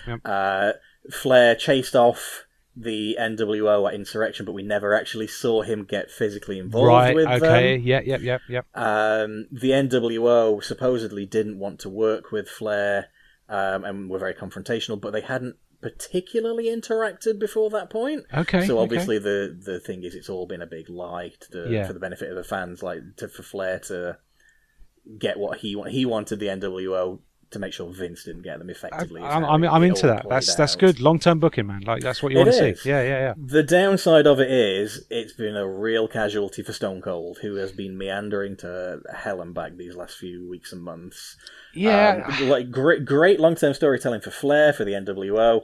Stone Cold has not particularly gained anything from this. Obviously, the big handicap match is going to be that's traditional Stone Cold booking. You put in a sticky wicket. How's he going to get out of it? That's the best way you book Austin's character. Yeah. But at the same time, it's like, well, it's taken you 2 months to get to this point. Could we not have cut to the chase a little bit, lads? And I mean, throughout the entire show as well, he wasn't involved in any of the backstage segments, so he did kind of feel a bit third wheel. So I agree. I see where you're coming from, but at the same time, he came out and it's always the biggest pop of the night. So fans love him. Yeah, it's you can't put Stone Cold down even after he's been through that whole heel angle during the invasion angle and stuff like that as well. Like he's full face again now. The crowd just happy to cheer Austin. Absolutely. This is the point at which I think Stone Cold is now in a very special upper echelon of wrestler who the fans could never boo again. Yeah, I get you completely. And they tried during the invasion, but the fans weren't into it. They want to love Stone Cold. At the end of the day, his whole character is, he is an everyman, he's the working man. Why would you want the working man in the audience to boo him? Yeah. And it's one of those things, isn't it? Because, like, obviously, famous WrestleMania 17 conclusion, him turning heel with Vince and stuff. And it's like, in that moment, it's a big, oh my god, shock horror, and it raises all these questions. But then you have to follow really it up. hadn't thought about how to book it afterwards. It was very much a case of Stone Cold had an itch to be, a heel, but they hadn't quite thought about how that was going to work. No. So it suits the characters for him to be face. It makes perfect sense. The crowd very much, probably working class in a majority wise, so it makes sense for them to be fully behind the working class man. It makes perfect sense. So I will say though, like for the last few weeks, Bradshaw's kind of come off as a bit of a patsy, but I thought he looked quite good in this. I mean, obviously he got chokeslammed to tiny little pieces, but that still makes him look strong because he took a chokeslam through a table. He came out of this looking pretty great. He took the beating on 3-on-1 and lived to tell the tale. Basically, he was going to win the match after that before Show pulled him out of the ring. So Bradshaw looks great. If anyone, he's the one that looks best out of this. And yet, ironically, this isn't where his main event push comes from. That's interesting. We've got a little bit more of a weight on main event Bradshaw. I mean, they try. They are trying to get the crowd behind him, but it's for those of you that don't know. You'll never see it coming. You'll never see the change coming. Well, I'm excited to hear that on the podcast when it eventually happens. There is one remaining note. The following day after this show. Okay. For his part in The Plane Ride from Hell, which we covered previously on the last episode, Scott Hall was released from his contract. Oh, this is his last appearance, is it? This is his very last appearance. So, wow. Ironically, he ends up sort of standing tall off of this one.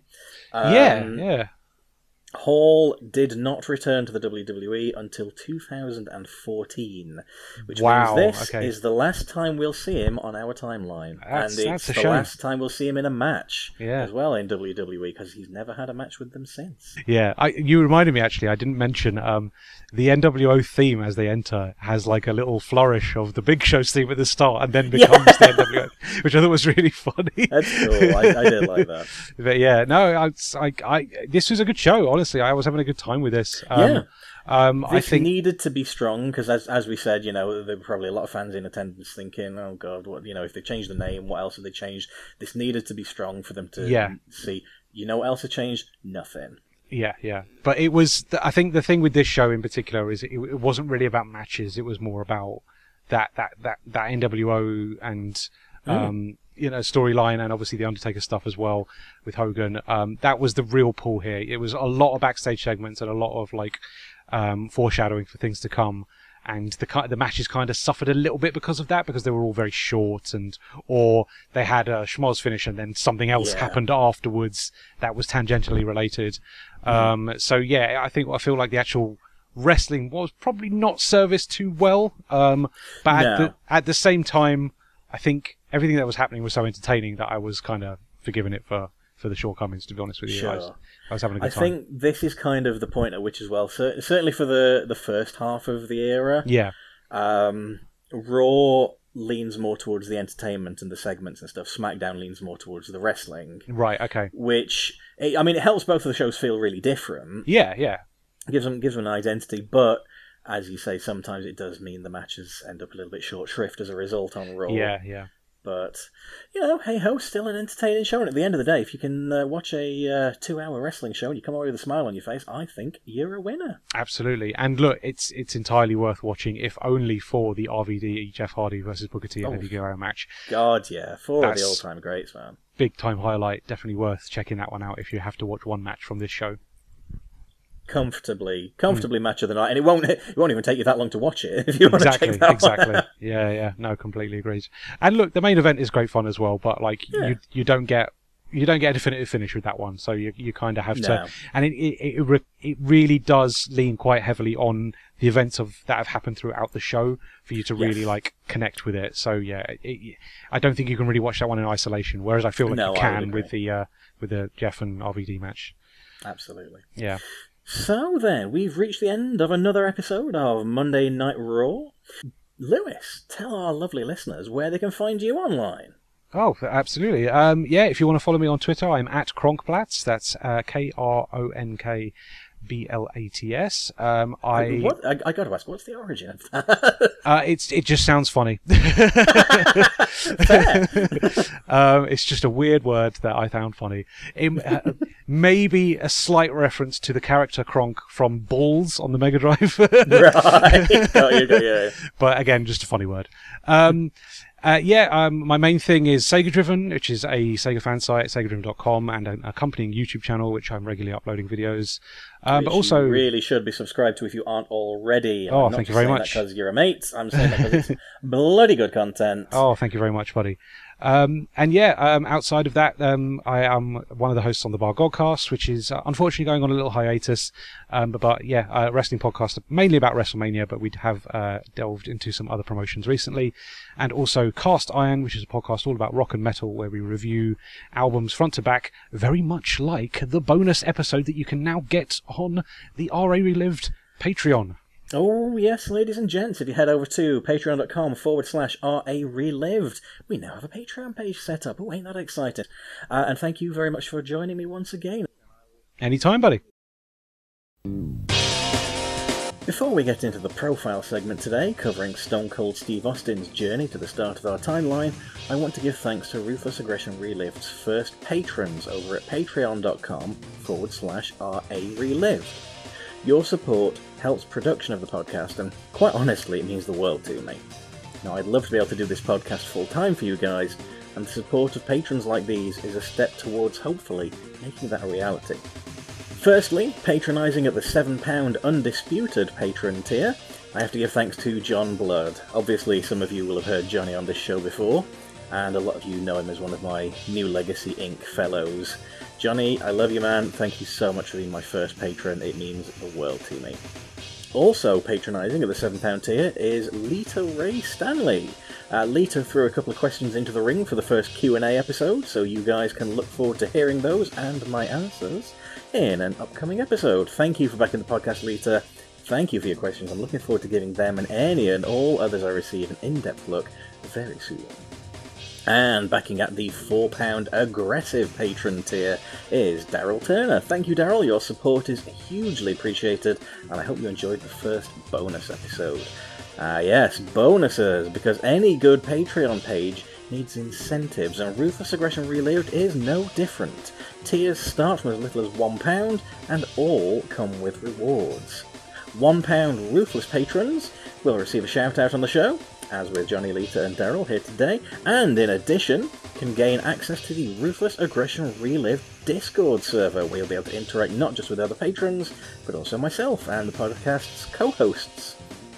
In addition, you'll be able to access the schedule, revealing which episodes are coming up both on the main feed and as Patreon exclusives.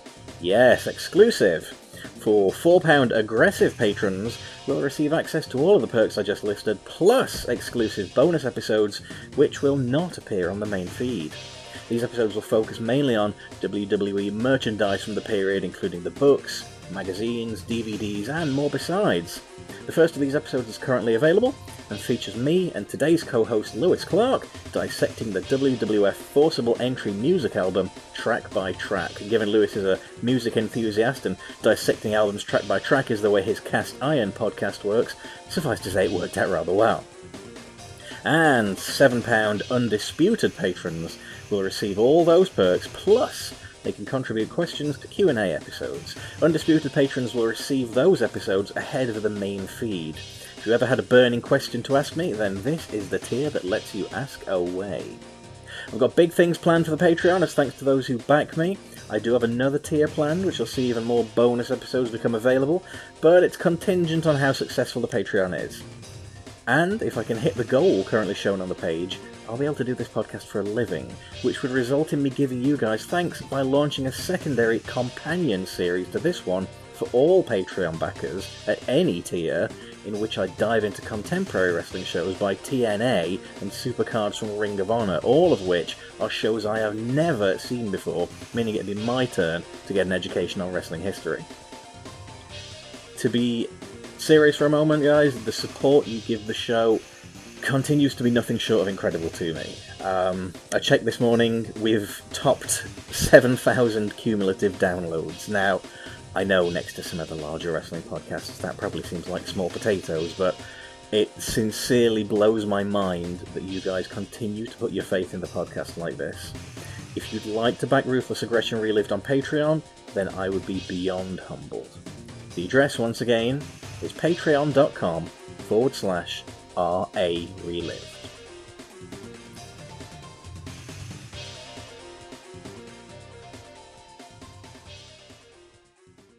With that out of the way, it's time to hop into our regular profile segment. Today we'll be casting an eye over one of today's episode's main eventers, and much more than that, perhaps the biggest superstar in the history of professional wrestling. Grab a beer for the working man as we look at the history of Stone Cold Steve Austin.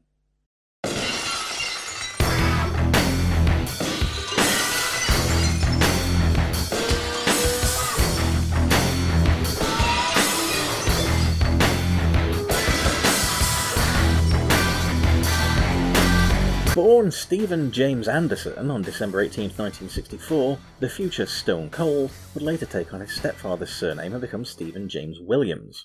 Stephen was an athletic youth and played football in college and university, suffering a knee injury during this time that would contribute to a lengthy history of knee issues for him. Stephen's first wrestling events he attended as a fan in his childhood were Houston wrestling shows operated by legendary promoter Paul Bosch. At university, Stephen was a short distance away from the equally legendary Dallas Sportatorium, where world-class championship wrestling put on weekly shows. The Sportatorium was the beginning of Stephen's own professional wrestling career. Here, WCCW wrestler gentleman Chris Adams ran a wrestling school, which taught up-and-comer Stephen technical wrestling skills. Amazingly, Adams neglected to inform his student of the artifice of the professional wrestling business, which was still a closely guarded secret at the time. It wasn't until Stephen's first televised match for WCCW that he realised wrestling was scripted when the match's referee talked him through the match. Stephen would at first work under his real name of Stephen Williams, but this led to a problem. There was already a wrestler named Stephen Williams, better known to many as Dr. Death Steve Williams. As a result, when WCCW merged with the Continental Wrestling Association to form the United States Wrestling Association, the future WWE Hall of Famer was renamed by genius booker Dutch Mantell to Steve Austin, presumably in honour of Stephen's birthplace of Austin, Texas. Suffice to say, the name stuck. Austin would enjoy decent success in Dallas, managed by Percy Pringle, later known to WWE fans as Undertaker's manager Paul Bearer, and accompanied by Jeannie Adams. Jeannie was, ironically, the ex-girlfriend of Gentleman Chris, taking her ring name from his surname, and was by 1990 the current girlfriend of Austin. Austin and Jeannie would feud with the Gentleman and his wife Toni before Austin departed the USWA. Austin's arrival in World Championship Wrestling was a messy affair. Austin was given the moniker Stunning Steve Austin and the valet Vivacious Veronica. It became clear almost immediately that neither were the best fit for Austin, though WCW at least picked up on the latter, switching Veronica for Jeannie, now working under the name of Lady Blossom. If Austin wasn't impressed with the Stunning character, he at least didn't let it show in his ring work, quickly impressing fans and higher-ups with his technical skills. By his own admission, however, Austin knew how to have a good match, but he didn't have the right gimmick that would truly take him to success.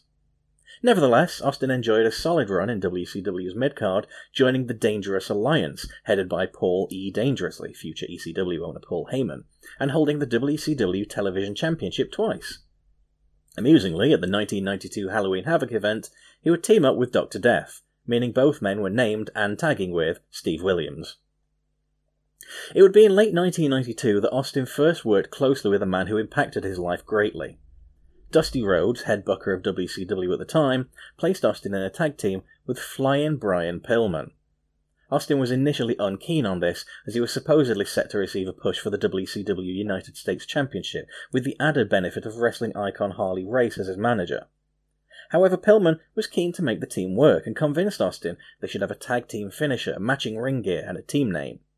Scott Levy, better known to wrestling fans as Raven, suggested the name the Hollywood Blondes, and Austin and Pillman used this name as the basis for their gimmick and characters. Pillman and Austin became incredibly close friends. Pillman gifted Austin a gold chain which became an iconic part of Austin's look, as he wore it to honour his friend many years after Pillman's passing. The Blondes would win the WCW Tag Team Championships from Ricky Steamboat and Shane Douglas, and enjoyed a successful run with the belts. Unfortunately, an injury to Pillman not only put an end to that, but also seemed to derail Austin's momentum in WCW. Austin would briefly join Colonel Robert Parker's Stud Stable, and then, upon Pillman's return, Austin would turn upon his former tag partner, a booking choice that Austin couldn't explain then or now. While Austin won the eventual match between the two, his ensuing singles push was messy to say the least. Defeating Dustin Rhodes, Austin would win the WCW United States Championship, but lose it to Ricky Steamboat. An injury to Steamboat before their rematch at Fall Brawl 1994 saw Austin awarded the championship by forfeit, but mere minutes later he would lose it when Steamboat's replacement Jim Duggan defeated him in just 35 seconds, before an unsuccessful challenge from Austin saw him walk away from the whole endeavour with nothing. It didn't take Austin long to realise the influence of Hulk Hogan on WCW, who joined the company in March of that year. Seeing the best way to get ahead would be to work with Hogan, Austin pitched a storyline to WCW Vice President Eric Bischoff, which would see the revelation that Austin was secretly a family member of Hogan's. Bischoff shot this down as he didn't believe Hogan would work with someone who wasn't a proven name. To add insult to injury, after injuring his triceps, Austin was telephoned by Bischoff, who then fired Austin from the company over the phone, believing Austin was difficult to work with and that he wasn't marketable. Oops. Healing from his injury, come September 1995, Austin enjoyed a brief run in Paul Heyman's Extreme Championship Wrestling. Austin only had a handful of matches in ECW, but these were not the most valuable experience he had with the promotion. On the contrary, the best thing to happen to Austin was Paul Heyman giving him the chance to refine his promo skills, giving Austin a chance to speak from the heart, teaching Austin the true secret of delivering good promos, saying words you truly believe in. A few months later, Austin would appear for Vince McMahon's World Wrestling Federation, making his debut for the company on a pre-taped edition of Monday Night Raw, which aired on January 8, 1996. Austin was awarded the $1 Million Championship in his debut by manager Ted DiBiase. However, this was more of a step back than anything else. Austin would wrestle under the name The Ringmaster, and the dubious $1 Million Championship, long established in storyline as nothing more than a vanity belt for DiBiase's character, did little to legitimize him. The WWF did have faith in Austin, however, and intended for him to be among the final four in 1996's Royal Rumble. Unfortunately, Austin slipped off the ropes following a clothesline from Fatu, and landed at the ringside area, eliminating him early as per the rules of the match. Unsatisfied with the ringmaster gimmick, Austin wanted to come up with something new and better. Inspired by Bruce Willis's appearance in Pulp Fiction, Austin shaved his already thinning hair off and went bald. Growing out a goatee completed his look. Austin now looked the part, but he needed a new name. Taking further inspiration for his character from serial killer Richard Kuklinski, Austin wanted a ring name not unlike the sensationalist nickname the press had ran with for Kuklinski, Iceman. WWF Creative gave Austin a list of possible choices, perhaps misinterpreting his request to play a cold-blooded character, as the names included Frost McFang, Ice Dagger, and the astonishingly terrible Chili McFreeze. It would be Austin's former valet, Jeannie, now his wife, that provided the inspiration that changed the course of his career. Making him a cup of tea as he sat racking his brains to come up with a name, English-born Jeannie told him to drink his tea before it became stone cold. The two immediately realised they'd hit on gold. The ringmaster was out, Stone Cold Steve Austin was born, and wrestling was never the same for it. The final vestige of the ringmaster gimmick was Austin's manager Ted DiBiase, who now no longer fit Austin's gimmick. This would be rectified at the climax of Austin's feud with Savio Vega, culminating in a Caribbean strap match at In Your House, Beware of Dog. A horrendous thunderstorm that evening cut the feed to the audience viewing at home and shut off the lights in the building for almost every match on the card, meaning Vega and Austin were forced to wrestle in the dark. This was rectified 2 nights later with an encore presentation of the event, effectively a rerunning of the matches, which meant storylines could proceed as intended. However, between the 2 shows, it was stipulated that if Austin lost his match against Vega on the encore show, DiBiase would be forced to leave the WWF. In reality, this was a way to write DiBiase off television as he departed for WCW. Austin would lose the match, but for all intents and purposes, gain his freedom. Before leaving the company, backstage DiBiase would advise Austin to ignore advice given to him by producers who didn't get the Stone Cold character and continue what he was doing, noting success requires patience. As a result of the Madison Square Garden curtain call incident a few months prior, in which Shawn Michaels, Diesel, Razor Ramon, and Hunter Hearst Helmsley broke character on what was Diesel and Ramon's last night in the company, Helmsley was punished by having his scheduled win of the 1996 King of the Ring tournament taken off him, with plans shifting to make Austin the winner instead. Austin defeated Jake the Snake Roberts in the final match of the tournament. Interviewed by Doc Hendricks after the match, Austin ad-libbed one of the most famous promos in wrestling history. Roberts had been playing a born-again Christian gimmick, and Austin responded to this by saying, "You sit there and you thump your Bible and you say your prayers and it didn't get you anywhere. Talk about your Psalms, talk about John 3:16. Austin 3:16 says I just whipped your ass." The following night on Raw, the fans held up a veritable sea of Austin 3:16 poster boards. The t-shirt that followed became one of the biggest sellers in company history. The era of Austin had arrived at last. Austin's rise to the top saw him constantly berate Bret Hart, who was having a hiatus from the ring at the time. Hart would return and challenge Austin to a match at Survivor Series 1996 to determine the number 1 contender to the WWF Championship. Austin accepted the challenge, but would lose the match. Along the way, however, Austin would feud with Brian Pillman once more. As part of the storyline, Pillman would begin to side more and more with Bret than Austin, with Austin assaulting Pillman before wedging the latter's ankle between the back and seat of a folding steel chair and stomping on the legs of the chair to shut it tight around Pillman's ankle, shattering it in storyline. The infamy of this moment led to the move being renamed as the Pillmanizer ever since. Further, Austin and Pillman continued their feud when an extremely controversial episode of Raw saw Austin invade Pillman's home, and Pillman responded by pulling a gun on Austin. The sequence was, of course, scripted, but it led to a panic among viewers, particularly Pillman's neighbours who weren't clued in on the storyline, and viewers watching were misled to believe that Pillman had shot Austin. The segment went down in infamy as Pillman's Got a Gun, and the WWF were forced to apologise for the crass tastelessness of the angle, though it did help them transition into the upcoming Attitude Era. The 1997 Royal Rumble saw Austin put in an astonishing performance, eliminating 10 opponents, fully a third of the match's participants. He would get eliminated from the match, but he wasn't spotted by match officials, leading to him sneaking back into the ring and eliminating Bret Hart to win the contest. As a result of the controversy, the matter was to be settled at In Your House 13, Final 4, where the Final 4 of that year's Royal Rumble match, Austin, Hart, The Undertaker and Vader, squared off in a fatal 4-way elimination match to determine the WWF champion, the first pay-per-view main event of Austin's WWF career. Injuring his knee, Austin was eliminated early on in the match, and Hart would go on to win, though he would drop the WWF Championship to Psycho Sid the following night, with Sid and Undertaker thus scheduled for the main event of WrestleMania 13, and allowing Austin and Hart to continue their feud. At WrestleMania 13, Austin and Hart faced off in a submission match, with Ken Shamrock as special guest referee. Austin entered the match as the callous heel, and Hart the heroic babyface. Amazingly, however, the two were able to perform one of the rarest and most difficult pieces of storytelling in all of pro wrestling, the double turn. By the time the match ended, Hart's increasingly cowardly actions saw the fans turn on him, and Austin's bravery, boldness, and refusal to quit led those same fans to embrace him. Austin was pouring blood from a cut on his face, and when Hart applied his deadly sharpshooter submission hold, all seemed lost. However, in a defining moment for the Stone Cold character, Austin refused to submit to the hold, despite the excruciating agony, instead passing out from the pain. The match is seen as one of the greatest in wrestling history, and though Hart was awarded the victory, Austin was the true winner, having been cemented as a main event superstar.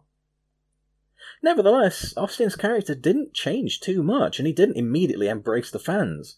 He remained an anti-hero, a tweener in wrestling parlance, someone who's literally in between good and bad. Austin didn't care who he beat up. The only difference now was he was getting cheered for it. Austin would continue to feud with Hart and the extended Hart Foundation stable for the next several months, and would enjoy success with tag team partners Shawn Michaels and Dude Love, one of the alternate personalities of Mick Foley, winning the WWF Tag Team Championships with both. It would be at SummerSlam 1997 that a pivotal moment in Austin's life occurred, and not one for the better. Austin faced Owen Hart for the Intercontinental Championship, and a catastrophic misunderstanding took place. Owen told Austin he'd give him a piledriver and drop to his buttocks to perform the move, the traditional way the move had been done. Austin wanted to clarify Owen's intent, asking if he meant he dropped to his knees to deliver the piledriver in the fashion The Undertaker did the move. Owen asserted his original intent, but the problem was, Owen was such a known joker, Austin thought that the younger Hart was playing a joke on him. In the match, Austin positioned himself to take a piledriver that would see him protected by Owen's knees, and Owen fell to his buttocks.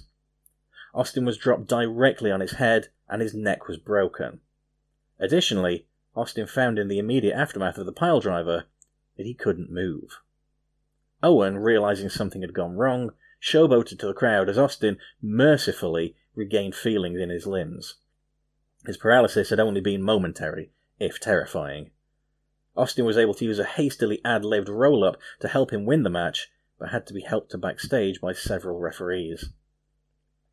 The severity of Austin's injury kept him out of matches for the immediate future, though fortunately they were not anything like as bad as they could have been. Austin was forced to relinquish both his tag team and Intercontinental Championships, however. On the September 22, 1997 edition of Raw, Austin would be told by Vince McMahon's Mr. McMahon character that he wasn't allowed to compete due to not being medically cleared. Tensions would brew between the Austin and McMahon characters, with Austin eventually hitting his Stone Cold Stunner finisher on McMahon, sending the fans into roars of delight. It would be around this time that Austin would also enter a feud with The Rock over the Intercontinental Championship, which Austin regained from Owen Hart at Survivor Series 1997. The storyline would see The Rock stealing the belt from Austin. Austin, defying Mr. McMahon, forfeited the title to The Rock rather than giving him a match, and then threw the belt off a bridge into a river. Following Survivor Series and the Montreal Screwjob, Bret Hart's departure from the WWF meant Austin and Michaels were automatically the top stars in the company. In the wake of the controversial event, Michaels was now the WWF champion.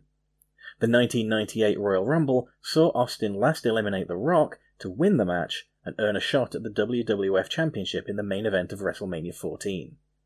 On the following night's Raw, Austin took exception to Mr. McMahon referring to special guest Mike Tyson as the baddest man on the planet, leading to a physical confrontation between the two. As a result, Tyson was named Special Enforcer for Austin and Michaels' match at WrestleMania, a steep hurdle for Austin to climb as Tyson aligned himself with Michaels' D-Generation X group. However, at the event, Tyson would turn on Michaels and count Austin's victory over him, winning Austin his first WWF Championship. This would prove to be Michaels' last match before his retirement, as a serious back injury, sustained in a casket match with Undertaker, would force him out of the ring. Don't worry though, listeners, we'll be hearing from him before too long on our timeline.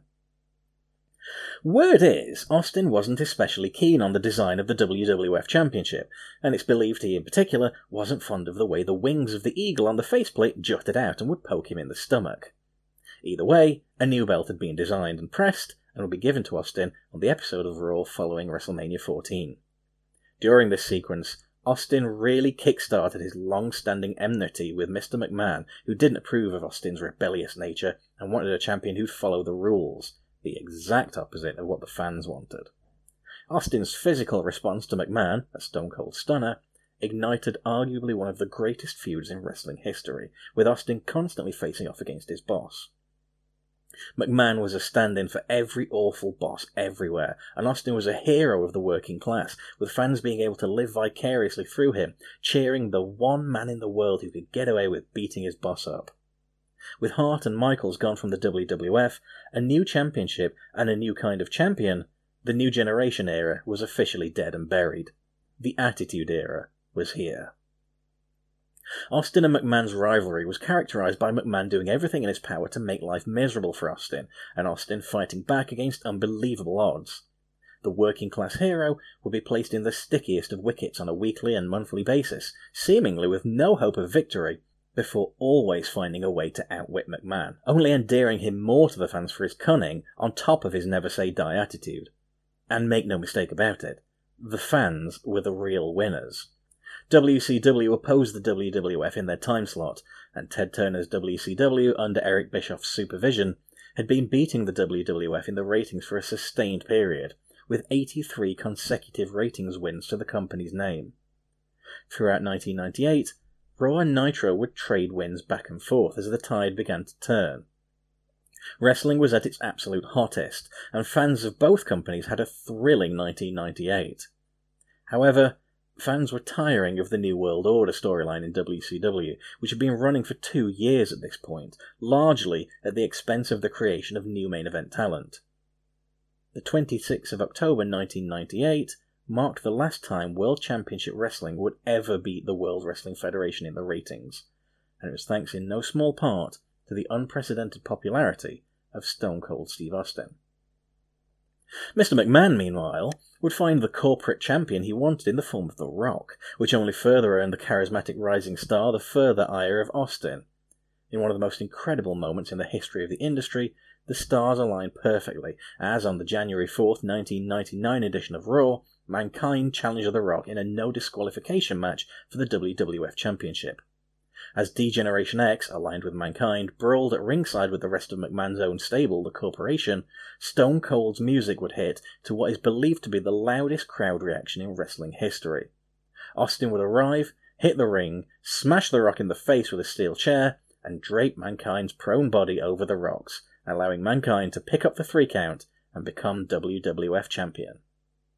Austin would continue to feud with McMahon's Corporation and Triple H for much of 1999. Ultimately, however, his injuries were catching up with him.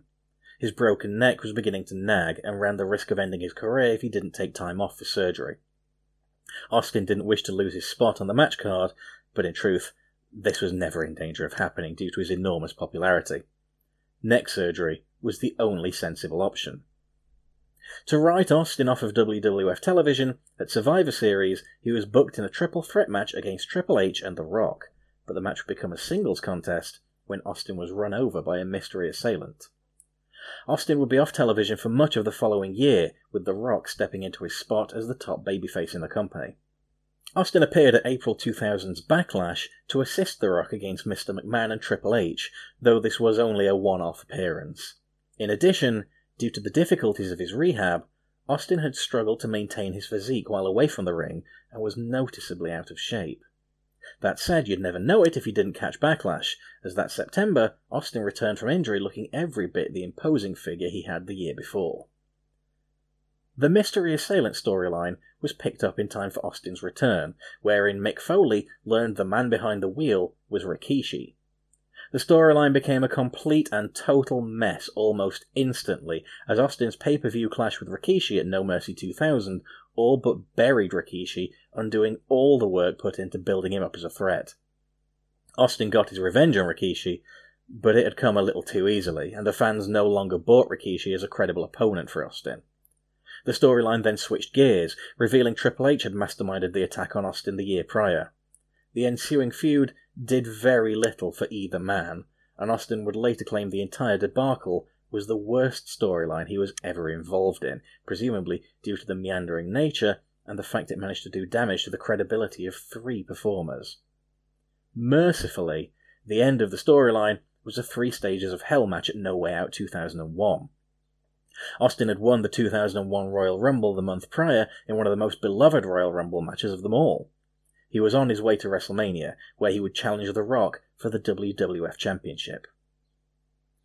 WrestleMania 17 took place on April 1st, 2001, and is considered by many wrestling historians to be the greatest professional wrestling supercard of all time, certainly the greatest WWE supercard of all time. The card was headed by a main event pitting Austin against The Rock, an encounter with 3 years of emotion behind it. Widely considered one of the greatest matches in WWE history, if not the greatest, the conclusion of the match and the pay-per-view is what fans generally see as the grand finale of the Attitude Era, with Austin aligning himself with Mr. McMahon to turn heel and win the WWF Championship. In the wake of the Attitude Era and the WWF's purchase of WCW, the post-war period was a year-long epilogue to the company's hottest time, the Monday Night Wars. Now fully villainous, Austin joined forces with Triple H to form the 2-man power trip and annihilated anyone they felt like. During this time, Austin's character evolved into a paranoid prima donna who'd routinely complain about not receiving respect. His alliance with Vince McMahon turned into a bizarre infatuation, with Austin almost acting like a needy child that constantly required Vince's approval. Today, Austin isn't fond of this period of his career, but fans often remark that this iteration of the Austin character was a fascinating change and allowed Austin to showcase his incredible comic chops. The 2-man power trip was forced to disband when Triple H suffered a quadriceps tear in a match pitting himself and Austin against Chris Jericho and Chris Benoit. The infamous Invasion storyline took up much of the rest of 2001, with Mr. McMahon trying to appeal to Austin to bring back the old Stone Cold to help lead the WWF to victory over the alliance of WCW and ECW talent that had, in storyline at least, invaded their company. However, Austin cemented his villainy by helping the WCW-ECW team to victory at the Invasion pay-per-view, and then became a figurehead for the alliance, once claiming that Vince McMahon is the devil. At Survivor Series 2001, Austin led a team of 5 Alliance superstars against a team of 5 WWF superstars in a Survivor Series elimination match to determine the fate of both sides and, in particular, the WWF. Ultimately, the final fall of the match came with The Rock pinning Austin after Kurt Angle revealed himself to be a mole planted by Team WWF. The following night on Raw, Austin attacked Angle and McMahon, but by that point, because of Kurt and McMahon's sneering behaviour all night, this made Austin a babyface once more, and the fans were glad to have their hero back. The next few months saw Austin dance variously with The Rock, Chris Jericho and Kurt Angle, culminating in a one-night tournament to crown an undisputed world champion at Vengeance 2001. Austin's 2001 pay-per-view run ended against Jericho in the main event, with Jericho walking out the victor. Austin's 2002 began with him lasting to the Final Four in the Royal Rumble, before being eliminated by Kurt Angle, who Austin would later defeat to earn a shot at Chris Jericho's Undisputed Championship at No Way Out 2001. On the build-up to the event, Mr. McMahon signed the New World Order to the WWF. Austin would disrespect the NWO, and they, in turn, would cost him his match against Jericho. This came to a head on the road to WrestleMania 18, where Austin would clash regularly with the NWO trio of Hollywood Hulk Hogan, Scott Hall, and Kevin Nash. Backstage, a match was proposed to pit Austin against Hogan. Neither man was particularly keen on losing to the other, and Austin had no desire to work a slower-paced match to suit Hogan. In the end, Hogan was pitted against The Rock, and Austin would face and defeat Scott Hall at WrestleMania 18. Which brings us to the beginning of our timeline. By this point, frustration was beginning to build in Austin. He confided in close friend and head of talent relations Jim Ross that he felt the storylines he'd been put in were making him look foolish. It would be around this time that Austin would express on WWF's web show Bite This that creative in the company had been, in his words, piss poor. Adding to this, Austin's neck and knee injuries were nagging at him. It became clear that his own body was a ticking clock. Austin was burned out, both physically and mentally. As we've previously covered on this podcast, Austin didn't show up on Raw after WrestleMania, and took a break from the company without consent. Vince McMahon claimed Austin's actions caused fury among fans who'd paid to see him that night. The more things change, 2022 fans. Today, we recognise Stone Cold Steve Austin as belonging to an upper echelon of wrestlers that transcend above the popularity of almost any other. His work in the Attitude Era in particular led the WWF to astonishing new heights and mainstream appeal unseen in the years since. But, as we'll be covering all too soon on our timeline, Austin's frustrations, physical pain, and burnout weren't done hurting him yet, and they would all come to a head in a catastrophic fashion.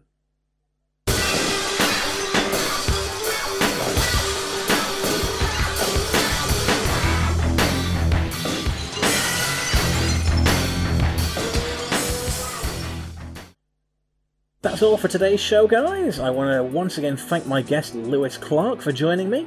And don't forget you can find Lewis on Twitter at Kronkblats, Kronkblats. And don't forget to check out The Bargardcast and Cast Iron, his own podcasts about wrestling and music, respectively. And don't forget you can catch Lewis on our first Patreon exclusive episode over at patreon.com/RA Relived, where tiers start from just £1 and £4 backers get instant access to our Patreon exclusive episodes.